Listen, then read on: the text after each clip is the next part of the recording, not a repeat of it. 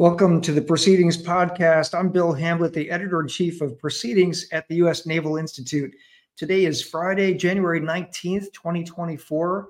It is snowing in Annapolis, and it's good to have you on board, everybody. Today's show is brought to you by the members of the Naval Institute.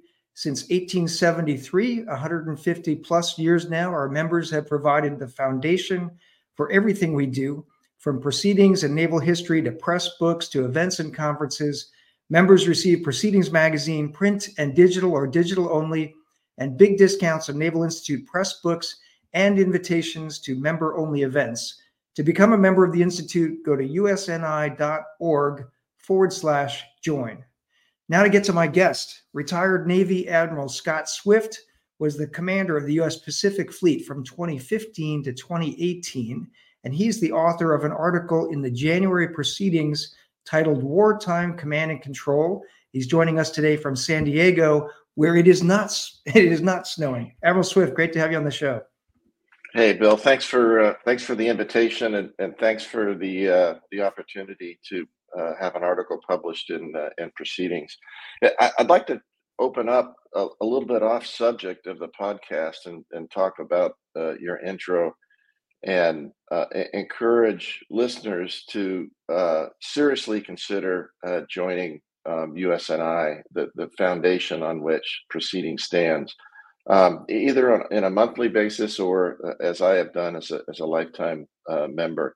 The reason that I did it is because of all the things that USNI and Proceedings did for me throughout my career.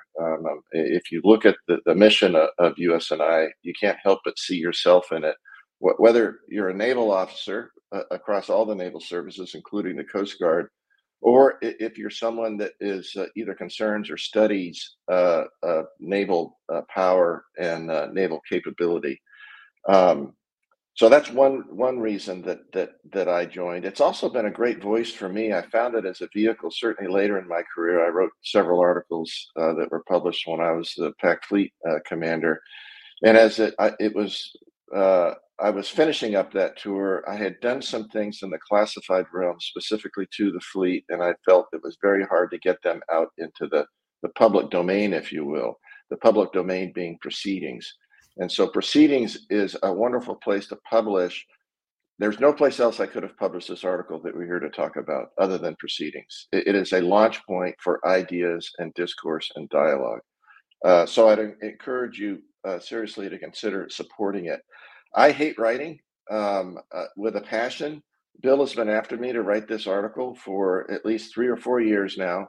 And it finally got to the point that I felt that it was a requirement to write this article based on all the other things that I'm doing now that I'm supposedly retired. And one of the reasons was the scenario that Bill wrote that this article, in fact, this last phase of American sea power continuum is founded on. I would ask that as you read the article and as you listen to this podcast, that you have that scenario right next to you so that you can refer to it. It is compelling. I mean, the first time I read it, I thought, holy cow, this is classified. But it's all unclassified sources. It's just fantastic, and it's just reflective of the work that USNI and Proceedings do together. Another encouragement to please consider joining. So with that, Bill, I'll turn it back over to you, and we can continue. I appreciate it, sir. And the scenario for our listeners and viewers is called The War of 2026. It's in the December issue of Proceedings. You can find it on our website. If you just go to usni.org, and click on the American Sea Power Project, it is one of the top articles in the American Sea Power Project. But you can also go back. It's now almost 3 years old. The Sea Power Project has been going on. And you can read from the strategic ends articles that we had at the beginning to the means of sea power, and now into phase 3, the means of sea power now, with this that is structured very much around this War of 2026 scenario that everyone has been talking about, and yet some have been avoiding talking about it. It's the Davidson window. It's the China-Taiwan scenario. It is a very not meant to be predictive, but it is meant to be a very stressful scenario to give experts, as we did in this case, Admiral Swift, to write about a particular aspect of how we might have to fight that war. In the submarine area, it was Bill Tody. In the surface domain, it was Scott Tate and Anthony Lavopa. He was on the podcast a few weeks ago, and for Command and Control, Admiral Swift's article. So let's get to that article now. You and I wanted to say, sir, the reason that we asked you to write about this is because of the articles you wrote for us in 2018 when you were the Pacific Fleet Commander, but also because of the command tours you had. You commanded a carrier strike group in the Pacific, then you commanded 7th Fleet in Japan, and then you commanded the U.S. Pacific Fleet. So you have, personal knowledge and experience with command and control at the very high level in the Pacific, focused on this China-Taiwan problem set. And so you were the right person, as many of us agreed, to write this article. The article is titled "Master the Art of Command and Control." And as we've discussed, you're very passionate on this topic. So let's just talk about what were your initial thoughts on that War of 2026 scenario when you read it the first time you read it, and then how that impacted your thinking on command and control for it. Yeah, thanks for that, Bill. Again, what pushed me over the edge of agreeing to write once again for proceedings and using proceedings as a launch point was that scenario, and the fact it's the same comment that I made earlier about I felt that there were some really important things to get into the unclassified domain, to get into the public domain, to get into the domain of debate that proceedings fosters. That's why I wrote those previous articles, and that's why I wrote this article.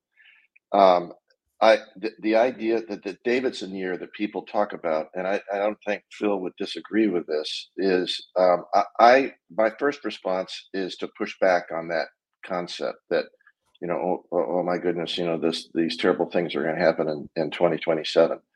To be clear, they could happen tomorrow. This is going to be a decision that the Chinese Communist Party is going to make on their own, based on their own assessments of what their risk is, risk to party, risk to the mission that they're on, and risk of not doing anything. That comes up often in the conversations that I have. It's reflected in a lot of the debate about Red Sea and where are we on the cost curve there, but not the purpose of this discussion. So it's compelling. Command and control is deterrence. We have to be ready. We don't know when that call is going to come. And if we're trying to develop a command and control structure in run, as crisis is developing around us, I've never seen it be successful. It's almost always a lesser than if we had built on it. And so those four elements that are within command and control are important. You may want to talk about those, but I think the two biggest pieces that I would say in direct answer to your question, I have come to the conclusion, willing to debate it, that we have to separate command from control in how we think about the problem set. And oftentimes when I'm speaking to foreign groups, I'll say control and command to generate a thought barrier between the two. So, this is a core point of the article, overly simplified based on time, but command is the purview of warfighting commanders. That is the mission, function, task side. To put it in a Pacific scenario, that's what Admiral Aquilino and Admiral Aquilino are charged with. He is charged with that. Getting after the mission, functions, and tasks necessary and assigned to counter a peer threat in the Pacific. The control side is where the service chiefs are. Those are the structures that support the theories and the relationships that represent command relationships, whatever that command structure may be. It may be a JFC command, it may be a JTF command, it may be a service command. There's multiple variations on command that can be adopted, but it's going to be either supported and enabled or not supported and limited by the control side. I hesitated. I was going to say Admiral Paparo as well, but Admiral Paparo wears two hats. He wears the the mission function task hat, as well as the man, train, and equip hat. So that's where the components are a little bit different, as they have two masters. One is the warfighting master, and Admiral Aquilino, and the other is the man, train, and equip master, which is on the service side of it.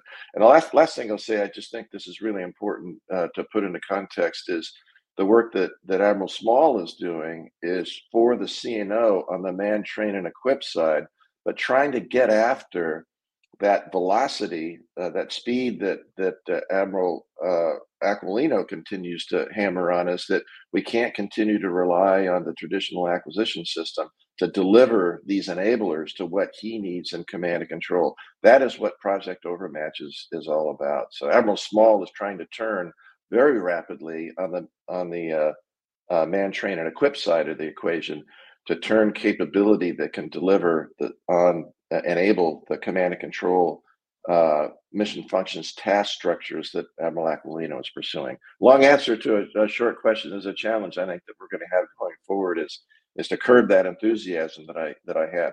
If you get command and control wrong and everything else perfect, you'll still be suboptimized. Everything starts and ends with command and control. Yeah, good point, sir. So in the heart of the article, you discuss four big ideas. First one is mission, command, and commander's intent. The second one is command relationships.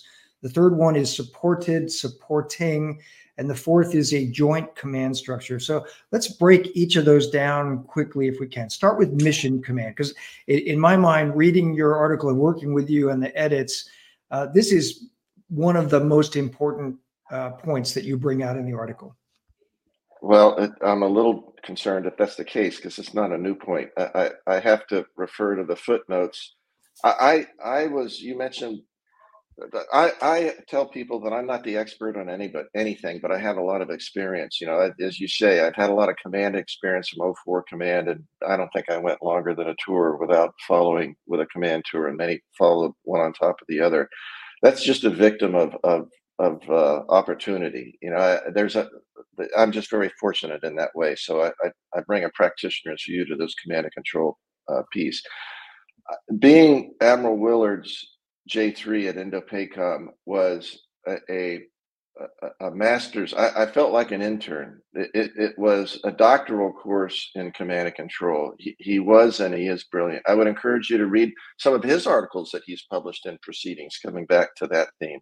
But everything starts and ends with mission command, because there is no guarantee that the man, train, and equip side, that the systems that support whatever your C2 structure are going to allow the communication necessarily for commanders to understand what's happening at the tactical edge and deliver capability and guidance to the tactical edge. That's why mission command is so important.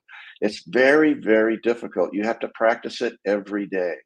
So what you have to constantly be thinking, how am I going to make sure that my forces are focused on key elements that not only can be foretold looking ahead, but emerge as the fight develops?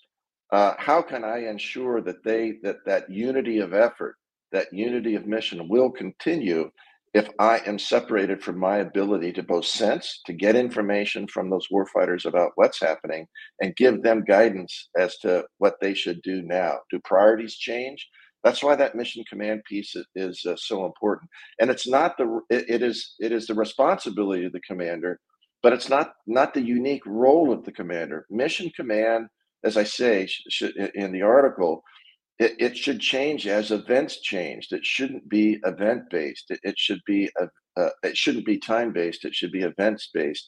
And it's a dialogue. It's the result of a dialogue that's going on with the commander, his peer commanders, and on down to his subordinate commanders and his senior commanders as well.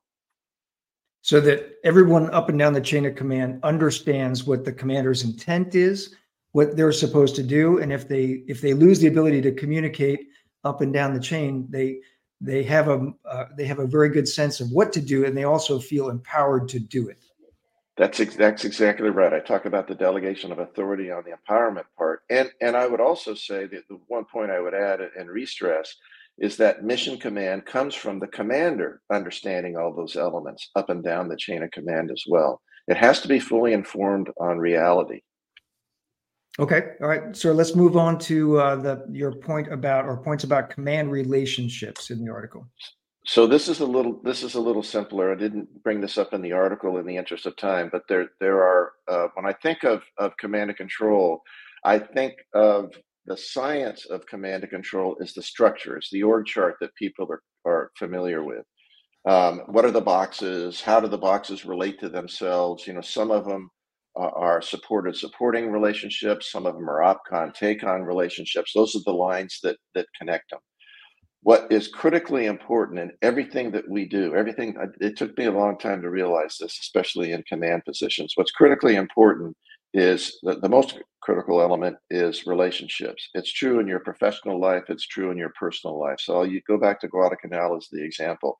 Nimitz had been pushing a ton of, so one of the other things I'm on this proceedings track now is the history that's reflected in proceedings as well. So another good reason to join and read. So in Guadalcanal in World War II, Nimitz had been pushing a ton of resources down into that fight and did not understand why things weren't progressing at the rate that they should. And I think my view is, based on the history as I read it, is that he came to the conclusion after a long period of time, 3 or 4 months, because this is the art side of assessing your commanders, that the problem was Gormley. Gormley was not pushing as hard as he should push. So he had the decision: does he send Halsey down there, or does he send Spruance? Spruance, in my mind, the ethereal thinker, the deeply considering what the options are, very, very thoughtful leader, and Halsey, the brash, shoot from the hip kind of leader that he was. I mean, look at what happened in Lady Gulf with Halsey being told off to the deception group in the north, and look at Spruance being pushed because Halsey was physically unable to move into Midway. What Spruance did in Midway, and his criticism of not chasing the Japanese fleet more aggressively at the end. This is all about relationships. Who did he pick for Guadalcanal? It was Halsey, because he needed somebody to go down there Get and it done. kick butt and get it done. He Yep. felt that the resources were there. So that is what is key about mission commands. It's to get the box structure right. That's getting the command and control right. But who you put in those boxes, what personalities you put in those boxes, that's commanders' decision space. And commanders need to change who is in those boxes based on the manifestation of what occurs as individuals operate in those boxes. Very, very personality based. We see that in our command structure now. CNO is making decisions about who to promote as admirals, not just on experience and expertise, but also proficiency, that personality side of it. Who is the right person from a personality to put in that command position? That's why so many people scratch their head and say, why in the heck did she make that decision? This individual would have been perfect. She has a much broader perspective of what perfection looks like. That comes back to this idea of command relationships within a command structure. Okay. Let's move on to supported and supporting. Yeah, so this is easy. This came up. I've been traveling week before this week and week before last, and again, kudos to the work that you've done on. And I think Proceedings was the right place to place the article. It's generated a lot of debate. I wasn't at NSA, but I've got feedback from people that were there that the article was discussed both by keynote speakers and certainly on the margins as well. And one of them was this idea of supported supporting. And the key takeaway is pretty simple: that if you've got a supported supporting relationship, it's because you don't have enough resources to support the tasks that you've been given. No one that owns command structure from a mission, function, task, tactical, take on, opcon perspective uh, picks supported supporting as an ideal option. We only do it when we don't have enough command structure to get after the missions, functions, and tasks that we've had. So we should be very careful, very thoughtful about why we're seeking to pursue a supported supporting relationship instead of a tactical structured relationship. The other thing I'll say on that note: if you are either assigned as a supported commander or tasked as a supporting commander, You need to say, I need an implementing directive before I can do this. An implementing directive is a doctrinal document that defines what the relationships are. Because if you are a supported commander, you need to understand what all those that the corollary to that is. What are all those supporting commanders to you? What other commanders are they supporting? Because that gets down to the challenge of we don't have enough resources to get after the fight. It is a relationship of necessity because we don't have enough resources to get after the fight. And supported commanders will find that they don't have those critical assets if they don't understand through the implementing directions what other tasks are assigned. And those supporting commanders need to understand often they have multiple commanders that they are supporting. How do they make the trades with the resources they have? I just did a podcast on logistics, contested logistics. All logistics is contested. It starts with the C2 relationship, and almost all the time, logistical commanders are supporting to multiple supported commanders. This is the first step down Red's ability to interdict Blue's C2. We do it to ourselves. Be very careful about supporting relationships.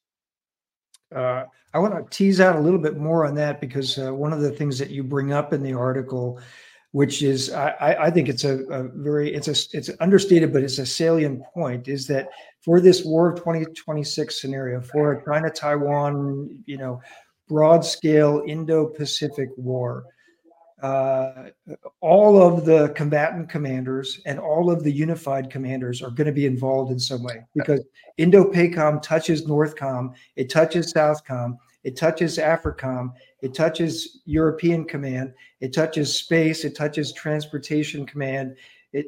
Everything is involved, right?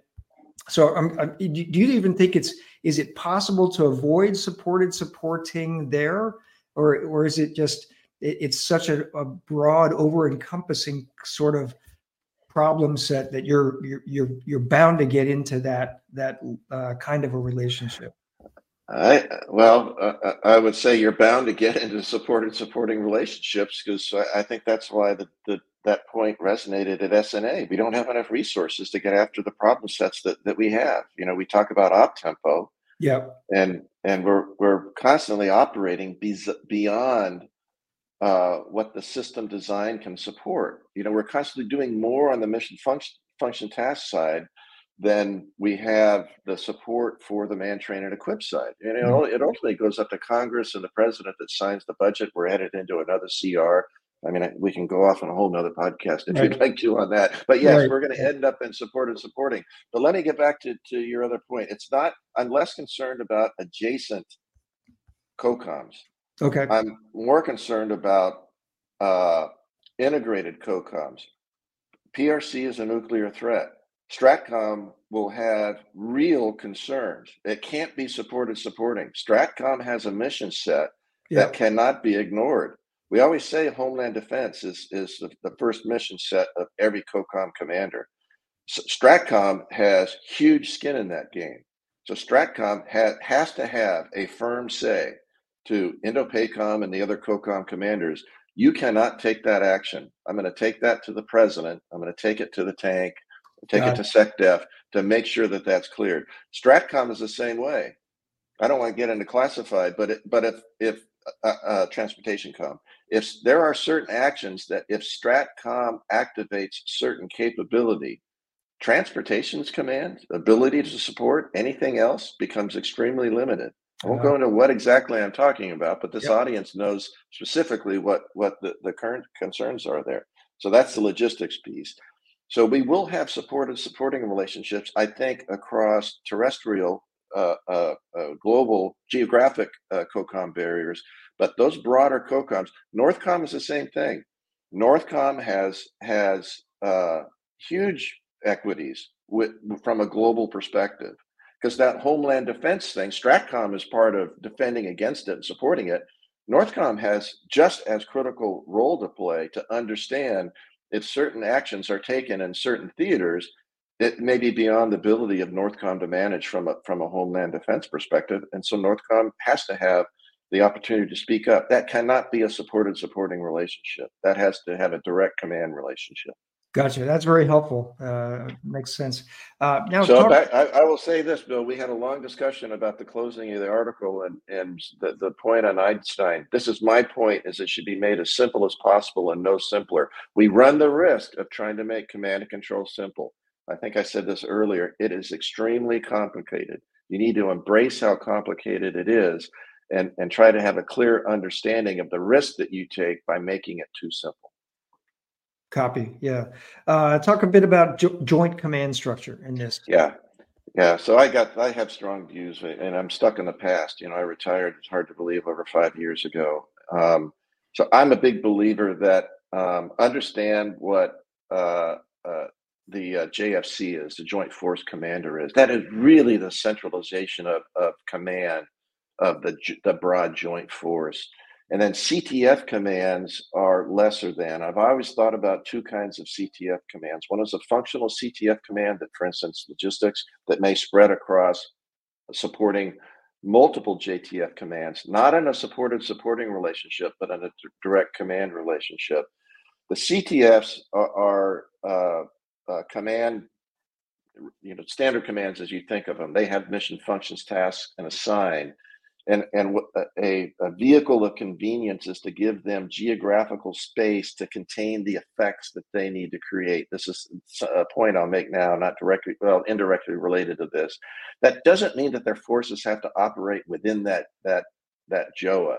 Their forces could be in a coordinated way operating outside that JOA, but the effects that those forces create, if they terminate inside the JOA, if those effects are created, kinetic and non-kinetic effects, within the JOA, then the CTF commander has to specifically command and control those things. So, for instance, I use a reference to relationship that EUCOM and INDOPACOM has with respect to Eastern Russia, especially in the maritime domain. There needs to be a clear understanding that if EUCOM wants to create effects in the maritime domain in the Northern Pacific to manage whatever challenges they're having in Europe, that has to, those fires need to be cleared and supported by INDOPACOM, because INDOPACOM owns that domain, if you will. So I think there needs to be a better clarity of how you get after that joint command structure and how you command it. But the last point I'll make on the joint command structure, it is uniquely American.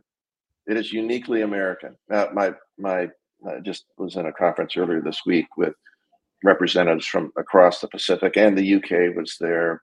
Germany was represented. Australians were represented. So to all my partners, peers, and friends out there from other countries, I'm not diminishing the joint command structure that the Australians have, that the British have, that the Germans have, that others have as well. But those joint command structures are singularly focused on national command priorities. They're commanded by civilians, German civilians or British civilians or Australian civilians. So we need to understand the bifurcation that changes. So when you talk about joint command structure, you're talking about alignment with national civilians to get after what those national concerns are. That's why, part and parcel to this, I would encourage your listeners to read the section on combined command. It needs to be a different word. It's not necessarily a different construct.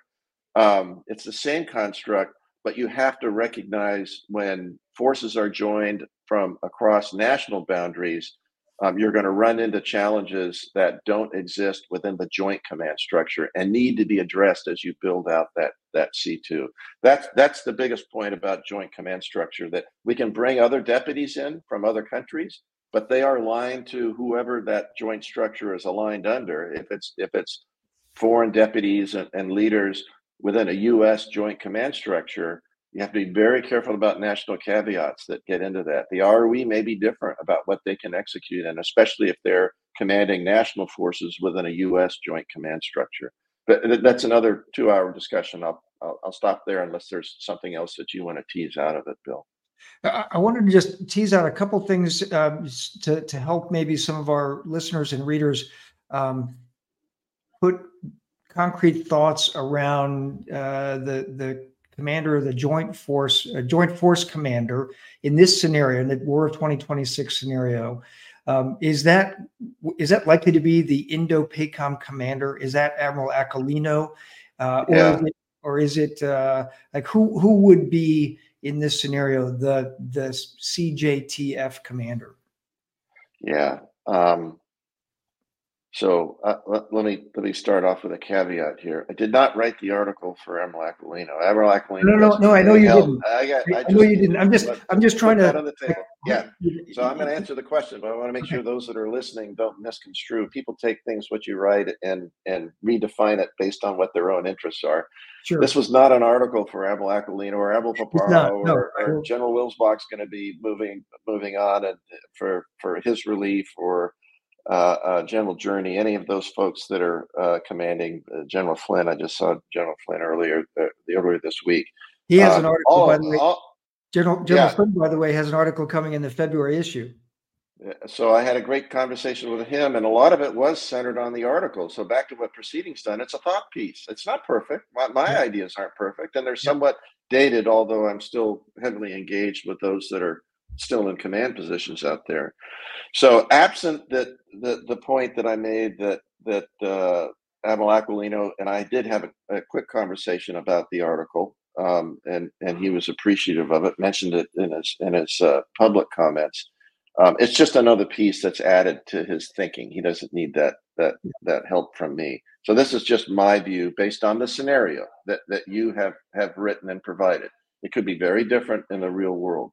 But I do believe that the centralization of mission is critically important. And if there's a conflict that occurs within the Indo-Pacific domain, that geographical boundary of the Indo-Pacific, that the command needs to be that command element, separate and control out.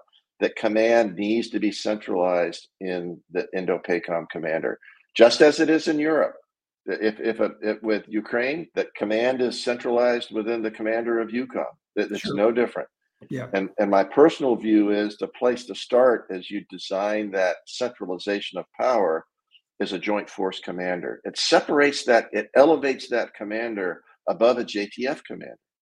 Now, there may be multiple JTF commanders to take this beyond just the centralization of that command and control at the joint force commander. There can be JTF commanders, as I mentioned before, multiple, some that are functional. There may be a JTF commander for logistics, for instance, a peer with the other JTF commanders. We need to stop talking and thinking about logisticians as a lesser than warfighter. They are critical to our warfighting. I talked earlier another real quick divergence on history. When you talk about the key warfighters in the Pacific, and you might say Nimitz, but often the names that come to mind are Halsey and Spruance. They did the port and starboard thing before it was left and right in the vernacular of OAF and OEF.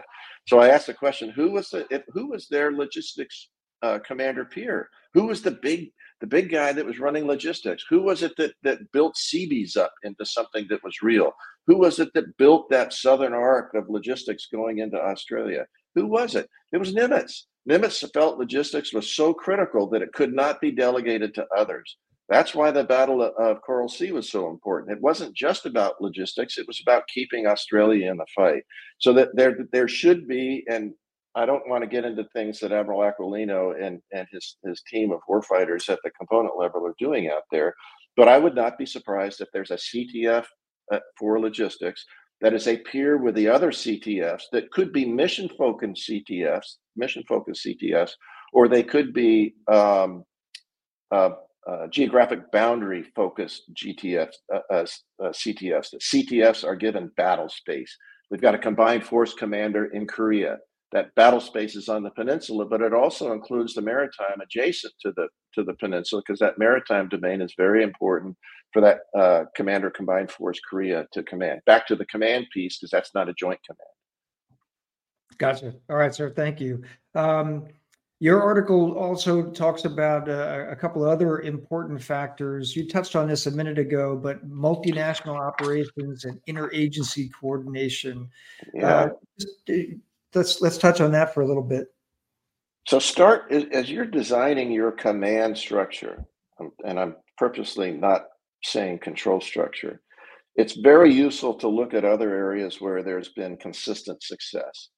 And my experience of commanding large formations in the Pacific as a JTF commander, Talisman Sabre comes to mind. Go look at Australia. Australia, they've done a masterful job of bringing the interagency, of bringing the IC into their national command structure, the PGHQ that they've got outside of Canberra. I share that as an example because oftentimes we say, "Oh, it's too hard, it's too fractured in execution." We've got this wonderful uh, structure that we're all committed to protecting liberal democracy, and yet, as Churchill said, when liberal democracies, paraphrasing him, it's the last thing that people turn to when all else fails. So it's messy in execution. Yeah. When you look at it, those are some of the challenges that we're having now. I think the Australians have developed a model that has been very effective and has proven itself year on in major exercises. It comes back to the structure of the command piece of it. It comes back down to relationships, but having structure there so people can understand when the critical points are to communicate and what is the critical information that needs to be communicated. This is one of the benefits I don't think we do enough of, that we bring foreign militaries into our command formations, but oftentimes we miss the opportunity not to bring their foreign service or their intelligence formations as well into those same structures. Gotcha. And there's a point in your article where you mention the idea. You point out that oftentimes when we do coalition warfare, that the C2 is sort of a pickup game. You throw it together when you get the players, and then you figure out how you're going to command and control them. And for this particular scenario, you wrote something to the effect that we kind of know who the major players are going to be. And so you should build that command structure now, and you should exercise it and perfect it rather than thinking you have to reinvent it every time you do something, right? Yeah, just to underscore that point, Bill, it's really important. My experience is 2 years as the deputy commander at NAVCENT. Coalitions are really important. Coalition hasn't come up, but we should avoid coalition structures. We refer to that in a public sense as the coalition of the willing. This can't be the coalition of the willing. It has to be the coalition of the committed. And the coalition of the committed is a combined structure. Tell me, as the leader, that this is back to Admiral Aquilino and the critical leadership role that he does fill in the Pacific.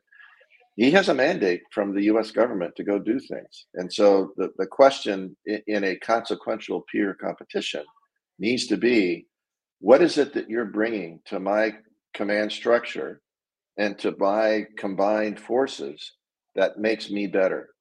Because a lot of times, if it's a coalition of the willing, we need them in for their national commitment or their support. That's not what this is going to be like. This is going to be potentially war on a scale of World War II. You have to bring real capability that helps fills gaps, deepens the magazines, deepens the resources of that combined force. Everybody has a role to play.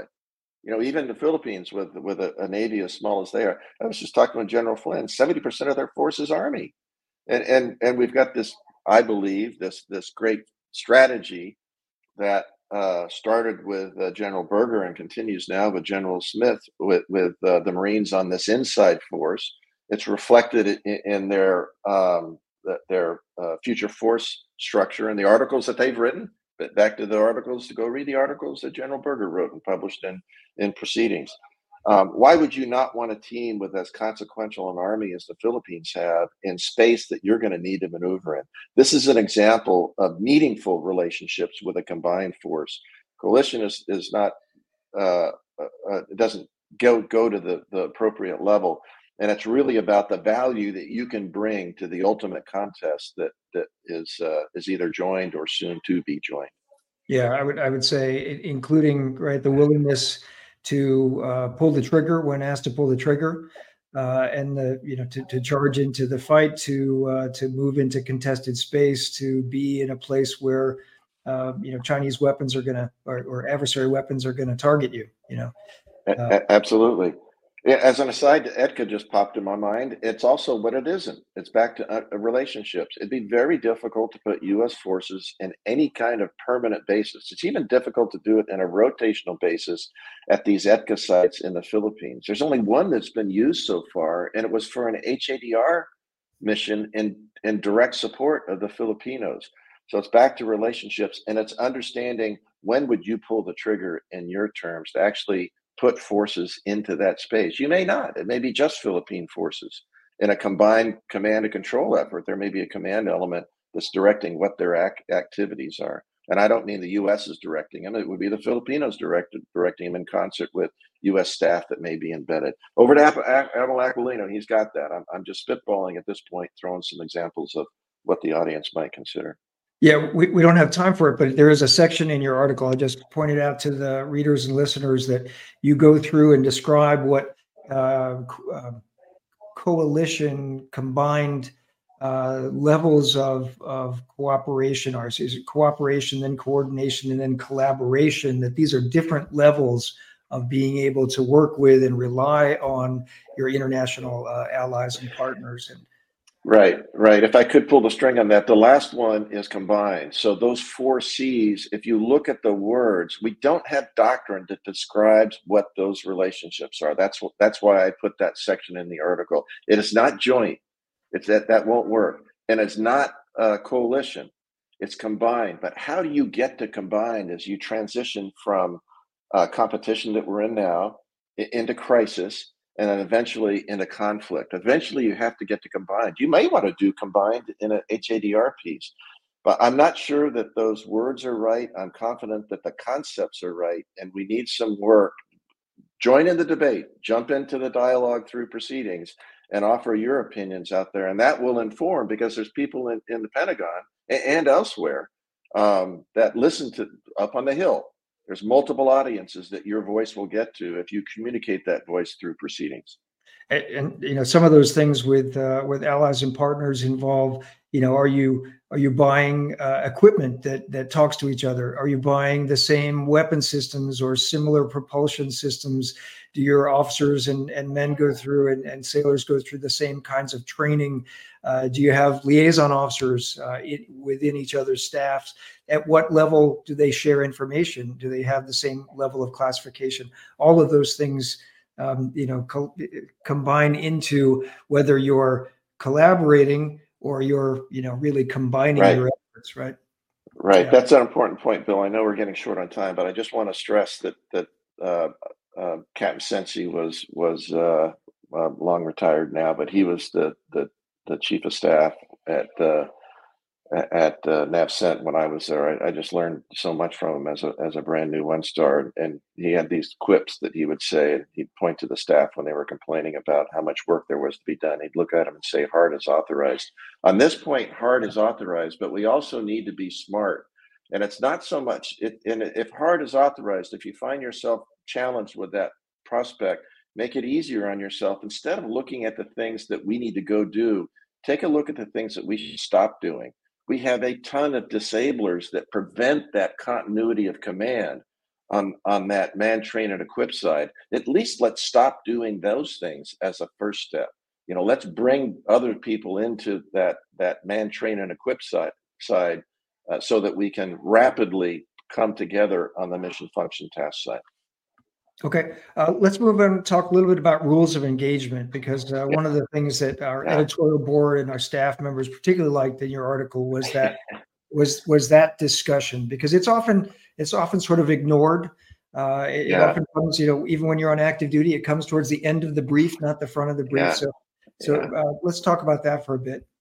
Yeah. Oh, okay. So maybe you'll get a bounce out of this comment. I've said this privately multiple times. I'm going to say it publicly, and I'll say it now. I find myself with a sense of urgency even beyond what I had in uniform. These are challenging times that we live in, and action is required. We can't continue to admire the problem. Back to what proceedings does. It's well beyond just admiring the problem. So here's the polarizing statement. I think we need AI-driven ROE.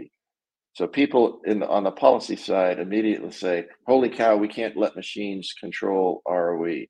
So let me back into having made that polarizing statement. Let me explain what I mean by that. And I've had this conversation discussing this problem privately many times. This is the first time I've done it in a public forum.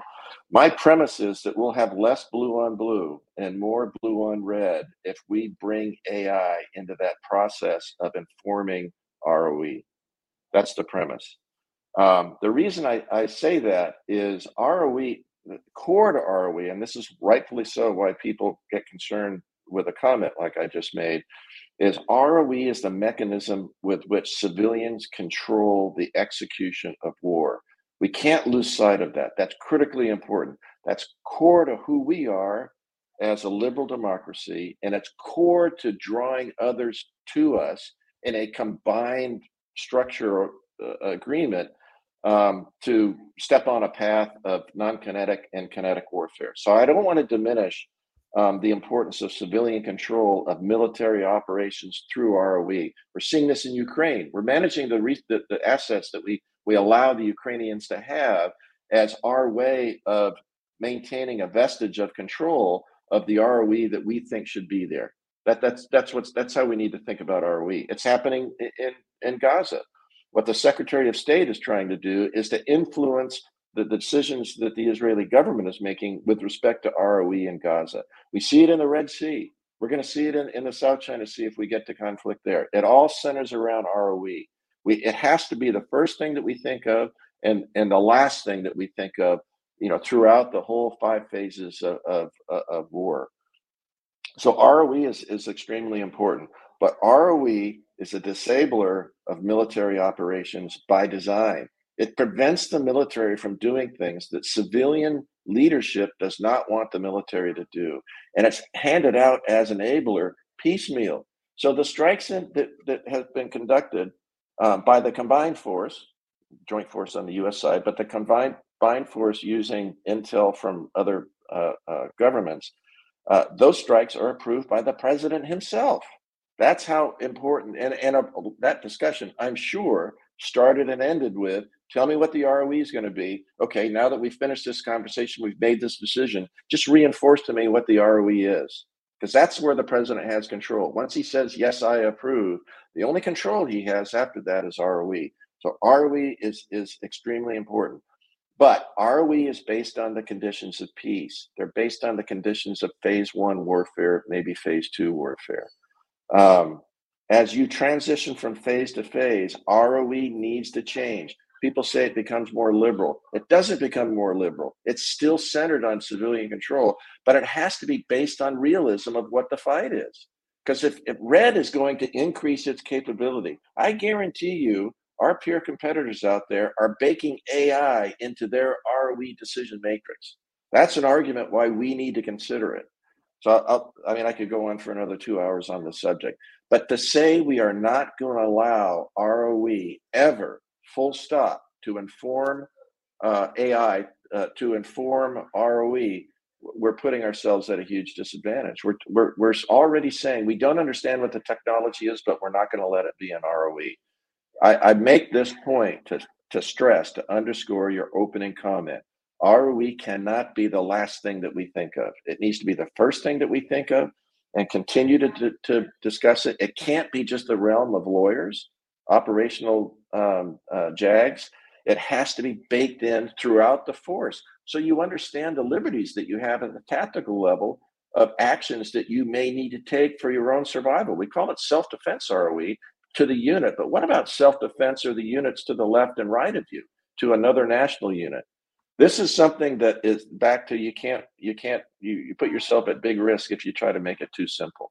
ROE should be baked in from a commander's intent perspective, from that commander, from Admiral Aquilino, what his thoughts are on ROE, informed by SecDef and the president, all the way down to that corporal, that E1, that E2, that E3 that's fighting the war fight at the tactical edge.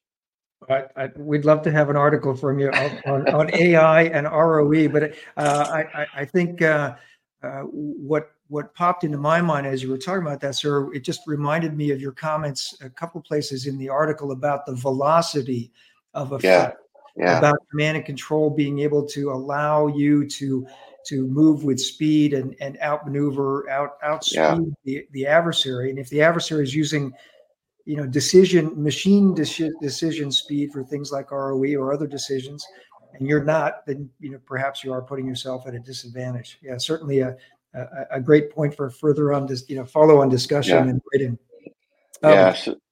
We're running out of time here, so I just want to give you a minute to wrap up.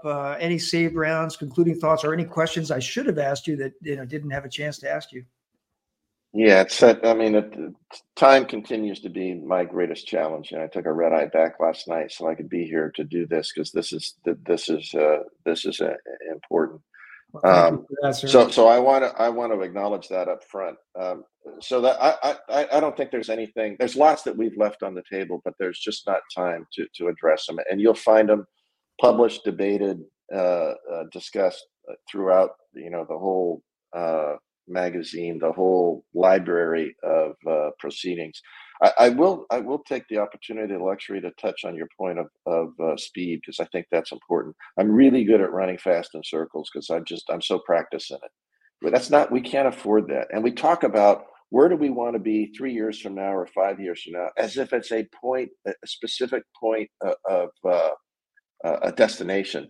That's not the world that we live in.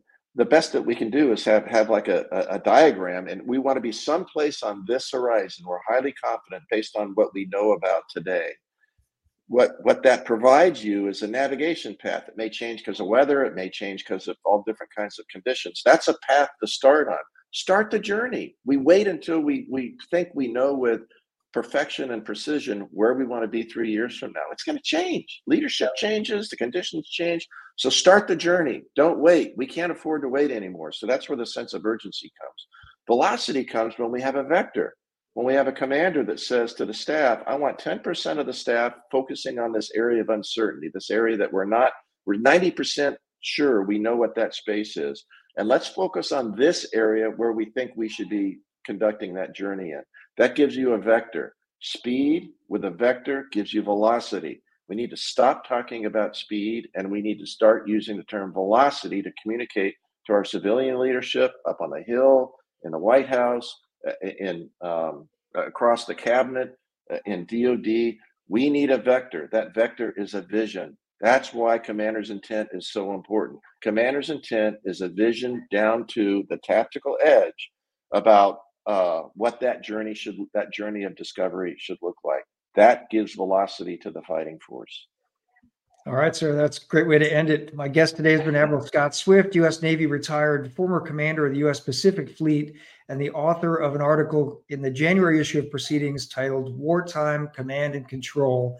Admiral, thanks again for your time and for your superb contribution to the American Sea Power Project. Thanks for enabling all that, Bill. Great editor. Appreciate it. Please write for Proceedings. Bill will make it good. Today's episode was brought to you by the members of the Naval Institute who support the open forum for those who dare to read, think, speak, and write about sea power. To become a member, go to usni.org/join. A reminder, next month, 13, 14, 15 February, we'll be at West 2024 at the San Diego Convention Center. The CNO, Admiral Lisa Franchetti, the Secretary of the Navy, Carlos Del Toro, current Pacific Fleet Commander, Admiral Sam Paparo, are all confirmed speakers. Hope to see you there. If you're active duty, it is free to enter. And until next week, remember, victory begins at the Naval Institute.